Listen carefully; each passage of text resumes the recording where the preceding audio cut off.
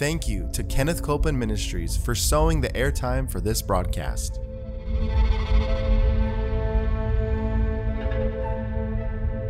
There's enough power in every sick room and in every hospital room to raise up that sick one. That may be describing you. You may be in a sick room. You may be in a hospital room. And I want to remind you, power is present. That power is there to do a work. Believe in what's present, not trying to get something, but notice that He's already made it yours. It's present right where you're at. Say, I receive that power. I receive that power. I receive it right now. I receive it right now. From the top of my head. The top of my head. The soles of my feet. The soles of my feet.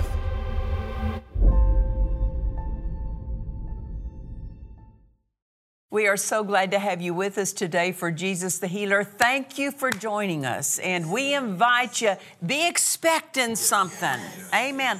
You know, we get what we expect. And so when you watch and you hear the word taught today, attach your faith to it. What are you believing God for? Amen. And we also encourage you get your Bible and get something that you can take notes on, because we're expecting God to say things to you. And you know, when we hear God speak to us, we go, oh, I won't forget that, because it becomes so alive to us. And then by next week, we're going, I know something stood out to me. I'm trying to remember what it is. So we want you to write it down. Don't lose anything God would say to you. Amen. We've been using a couple of things as our jumping off point. The first thing is something that Brother Copeland often makes this statement, and it's so loaded, it's so rich with what he says. He says, the will of God is your wealthy place. Meaning we can struggle and struggle and struggle to have every arena of our life enriched, but unless we're in the will of God, we're going to just face struggles. And when we just make sure that we're living accurately and in line with the will of God, it takes all the struggle out of the enrichment that belongs to us. Amen. Health abounds when we're in the will of God. Prosperity abounds. Peace abounds. The home is abounding when we're living our lives in line with the will of God and the plan of God for our lives. So you say, what's this got to do with Jesus the Healer when you say the will of God is your wealthy place? We've got to make sure we're living accurately and following the Spirit of God, because that's where everything of our health will flourish, when we're living out His plan. So we always say this in agreement with what Brother Copeland states: the will of God is my wealthy place.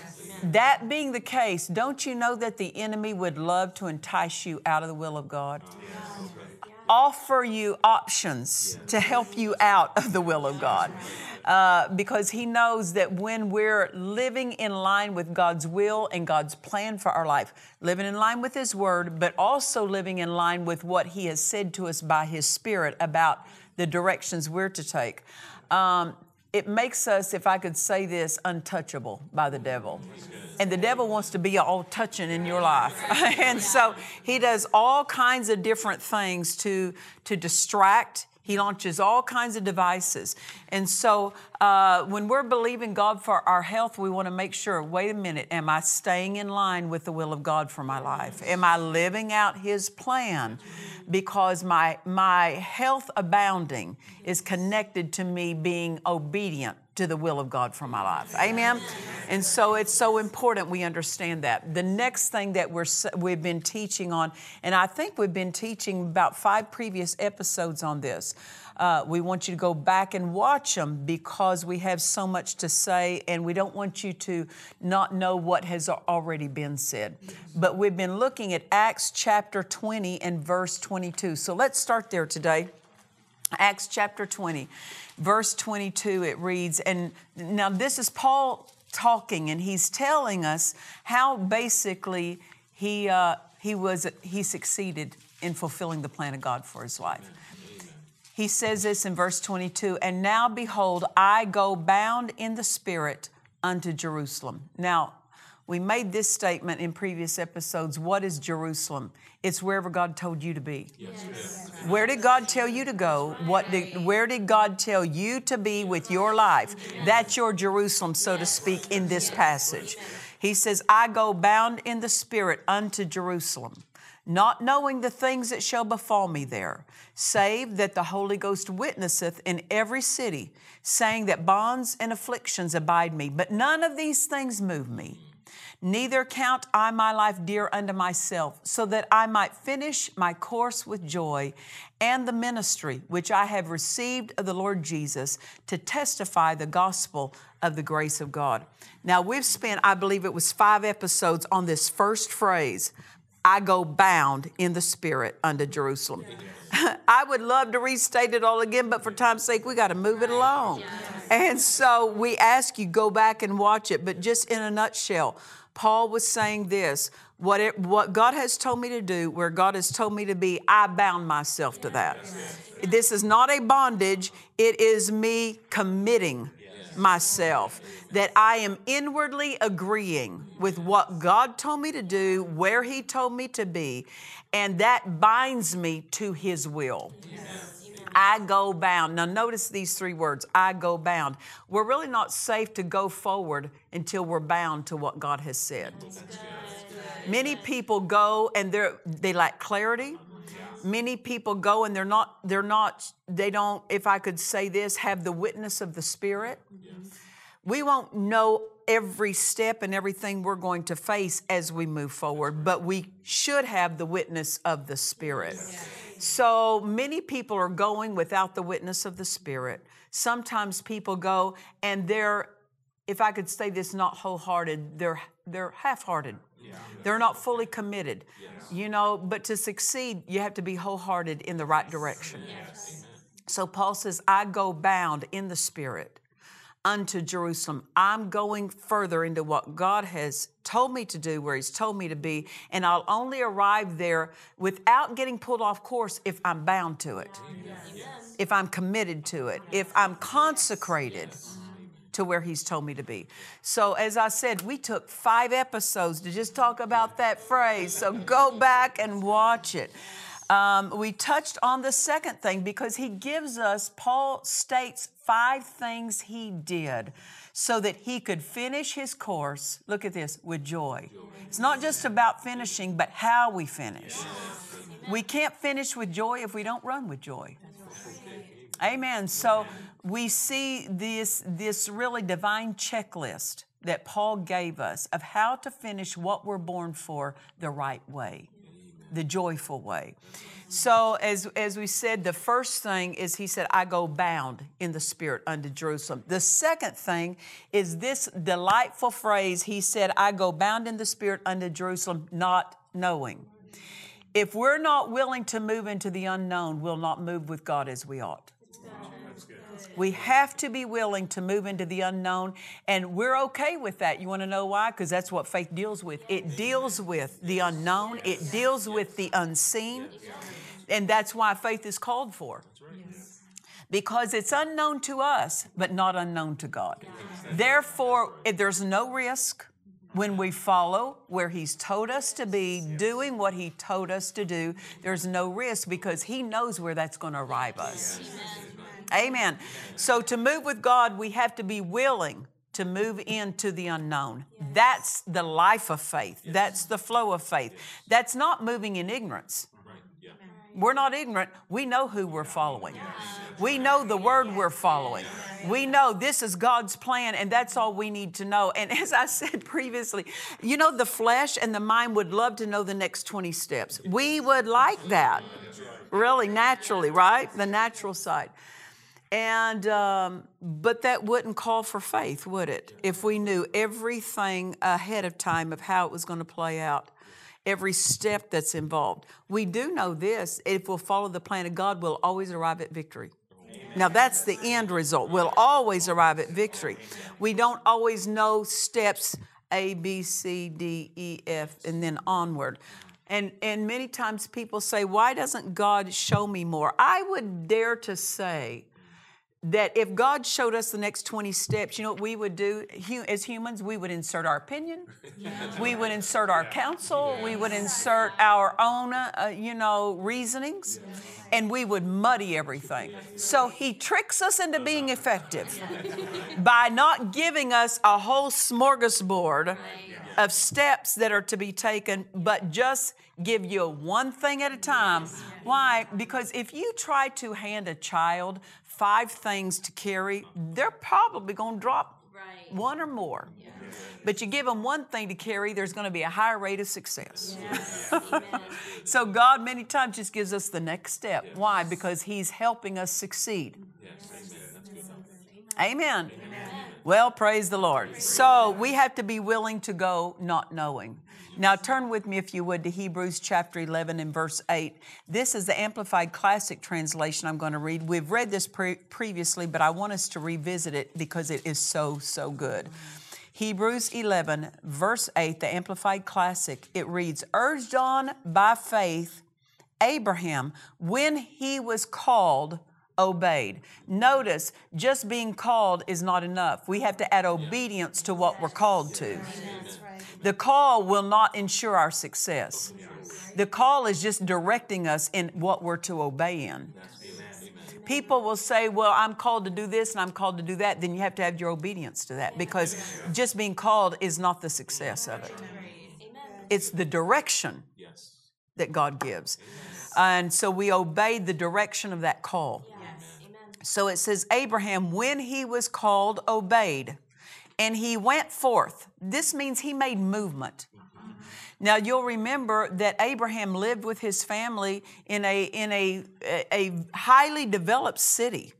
It wasn't some remote area. It was a highly developed city. And God said, I want you to go to another place. I'm going to lead you to a land that I'm going to give to you and your ancestors after you, right?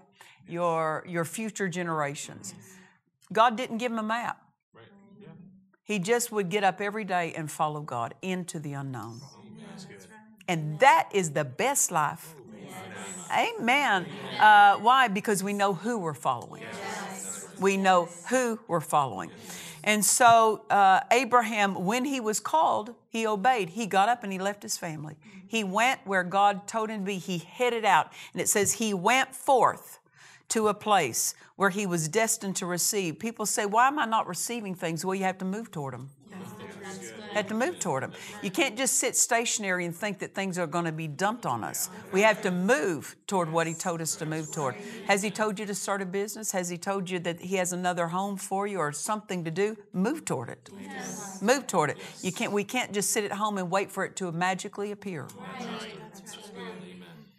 My husband used to say this all the time. He said, faith will do whatever it takes. Yes. What is it? What is one thing that faith does? It makes movement. Yes. When it knows and has peace about a certain direction, it might not know everything about that direction, but it takes the next step. So it says that that's what Abraham did. He was called, he obeyed, and he went forth to a place which he was destined to receive. See, he could be destined to receive, but if he didn't obey, he still wouldn't receive what he was destined for. What God calls us to has to have our obedience so that we can arrive at the destiny he planned for us. So he went forth to a place which he was destined to receive as an inheritance. And he went, look at this next phrase, although he did not know or trouble his mind about where he was to go. What do we know then? Abraham moved not knowing. Paul said, I go to Jerusalem not knowing. If you won't move until you know, you'll probably not ever get where God planned for you to be. We have to be willing to go not knowing. Why? That's not being gullible. That's not being unprepared. That's being confident in the one we're following. I am so confident in him that he doesn't have to tell me the next 10 steps. He doesn't have to tell me. I know I'll arrive at the right place as long as I follow him. I trust him. You trust him. Amen. So every day, Abraham moved with God without a map into the unknown. He would get up this particular morning, and say, do I move today? Pack up the tents, you're going. Other days he'd wake up, stay right here for a while. He just moved into the unknown, led day by day. Aren't you glad that God gives us the best life? Every day is an adventure with God. Amen. Notice it said Abraham did not trouble his mind. If you're going to try to mentally process everything, then you're going to trouble your own mind. But it's not our job to figure it out. It's our job to walk it out. Not our job to figure it out. Just go with the next step. Many people want everything to unfold before they'll move ahead. All you have to do is know the next thing. And as you do it, it will begin to unfold as you arrive. You notice this about the Hebrews that God delivered out of Egypt. Remember, they were in slavery for so many generations. And God told him he had a land for them, and he delivered them out of Egypt. When they got to the Red Sea, they needed to cross it. Notice the Red Sea didn't part for them while they were back in Egypt. The Red Sea parted when their toes arrived. What'd he do? The very next step. God didn't open the sea until their steps were ready to arrive at the river, at the bottom of that sea.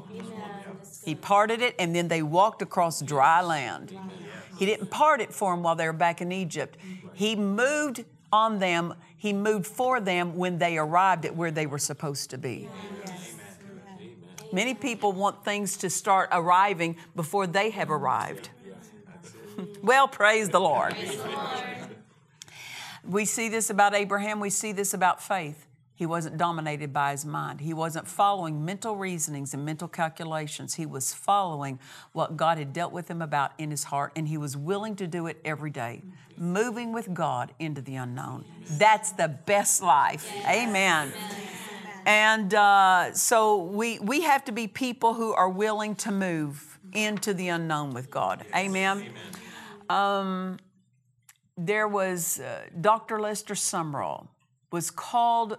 He was a wonderful apostle of God. And Dad Hagin was our spiritual father, but Dr. Lester Sumrall was a pastor to my husband and I for so many years. And here his ministry was established in the United States. And one day God spoke to him and said, I want you to go to the Philippines, to Manila, Philippines. He said, I'm going to do more for you there than I've ever done for you anywhere. So he went there.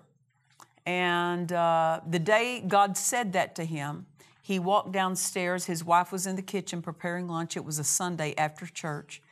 And he told his wife, God said, I want you to go to Manila, Philippines. And she said, well, when are we going? He said, tomorrow. And they went that night, and he put leadership in place to take over the church that he was currently pastoring here in the United States. And he packed up, and they left the next day, ready to move into the unknown. You know, there were so many unknowns to him, but he was ready to move with the unknown. That's pleasing to God.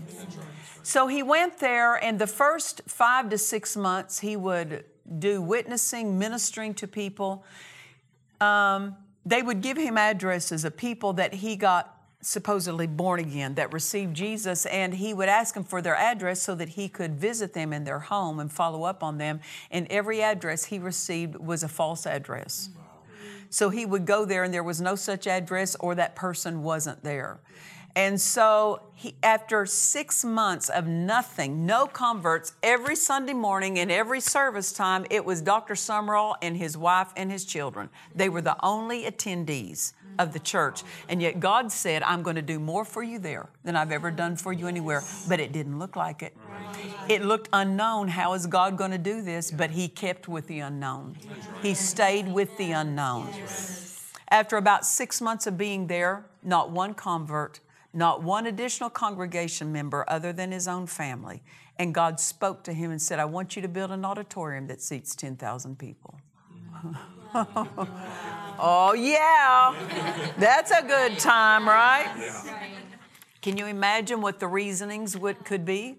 What the mental calculations? I've been here 6 months and not one convert. What makes me think I'm going to have 10,000 converts anytime soon?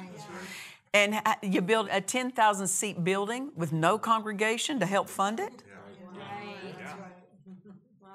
He bought an old World War II hangar and built it out. And built it out for 10,000 people. He got it done. And one day he had the radio on, and there came a call across the radio and said, if anyone can help us, please help us. And they were giving a call from the prison there, that there was some girl that was needed to be delivered from the power of the devil, and God said, go set her free. Make a long story short, he went and set her free, and it turned into a nationwide revival. And in 3 weeks' time, he had 100,000 converts. But notice, if he hadn't obeyed God and built an auditorium that seated 10,000 people, he would have lost the harvest of that revival. He moved with God into the unknown when it did not make any sense to the natural man, but it made sense to the spirit man. If you're going to walk by human reasoning, you'll cheat yourself out of the supernatural. But he had a supernatural harvest. He did not know, God did not say to him, build a 10,000 seat auditorium, because there's going to be a girl that's going to set free, that's going to be the spark of a nationwide revival. God didn't tell him any of that. All that was unknown to him. And God just told him the next step, build a 10,000 seat auditorium. That's all he told him. Faith just moves because God said to, without explanation. Without God explaining himself. Amen. That takes faith. Amen. Before this girl in that prison was set free from the power of the devil, Dr. Sumrall had some kind of communication with a man there in Manila. And Dr. Sumrall asked the man, how many Bibles do you have on this island? He said, I've got hundreds of thousands. And he said, you're going to run out of Bibles. And he started laughing right in his face. And he says, I've had these Bibles in storage for decades, and I can't get rid of them. And he said, you're fixing to run out. Why? He had a witness of the Spirit that something was going to happen. How did he know that? Well, when God says build a 10,000 seat auditorium, that's a clue. Something's fixing to happen. Amen.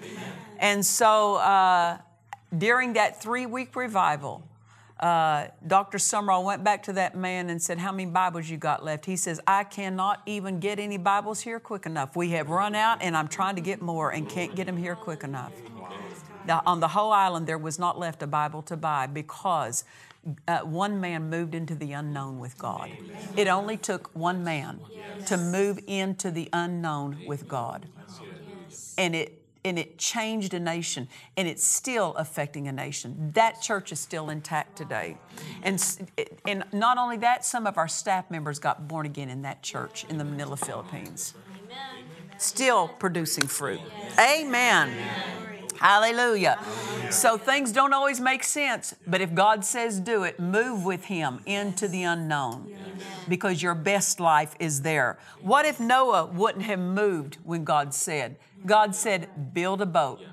Ever seen a boat? Nope, never seen a boat. That's why God had to be very specific in giving him the dimensions. Never seen a boat. Amen. He had never seen a flood, but God said it's coming. So Noah changed professions that day and became a ship builder. And he couldn't go down to the local hardware store. He had to cut down his own trees, shape them, make his own nails, however he had to do it from scratch. He went into the labor of moving into the unknown. There is a labor to moving into the unknown. If he would have just sat back and waited for God to send him a boat, him and the whole family would have drowned with the rest of the world. But he didn't wait for God to send what his labor was to fulfill. And he moved. He was willing to work with God to save his own family and save the line of humanity on the earth. One man rescued humanity because he was willing to build the unknown, to move into the unknown. And then not only that, after he built it, brother, build it good, you got to ride it. You're the one inside. Make sure there's no leaks, right? You don't want to do a halfway job on what God told you to do, because that which He tells you to build is the rescue for you and your family. That where He tells you to go, that's the place where your family's going to have His best. So do it right. Do it wholehearted, because your life is going to live in it. Well, praise the Lord. But what if He would have said, I'm not going to do it? I've never seen a flood. I don't know what a flood looks like. I can't imagine what it's going to do to this earth. And once I'll see. It took Him 100 years to do the labor of obeying. Well, some people, if it doesn't happen quick, they're ready to move on to the next thing. But if God says do it, move into the labor of the unknown and move with God into the supernatural. Because he obeyed God, not only was he rescued, but his family's rescued.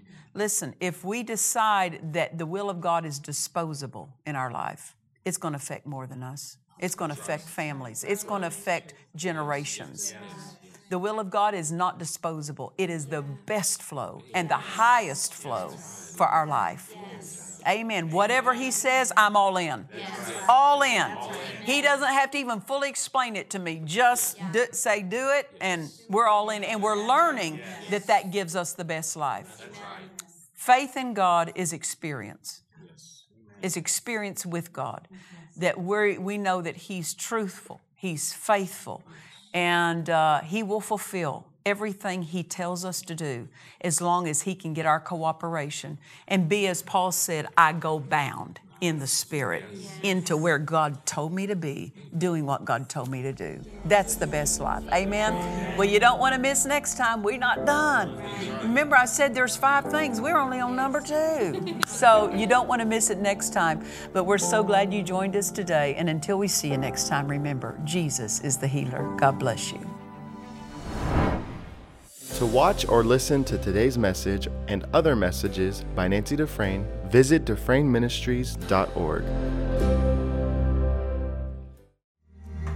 God has provided a way for His children to have ongoing visitations from Him, but many Christians don't recognize these visitations. Your life will be changed as you meditate on the revelations in this book, Visitations from God by Nancy Dufresne. Order your copy now at DufresneMinistries.org. God offers you His thoughts. Take them. This life-changing book by Nancy Dufresne, A Sound, Disciplined Mind, will instruct you on how to do that. God's words will reach into your everyday life, transforming it. It will lift you from a commonplace into the supernatural. Order this book now at DufresneMinistries.org.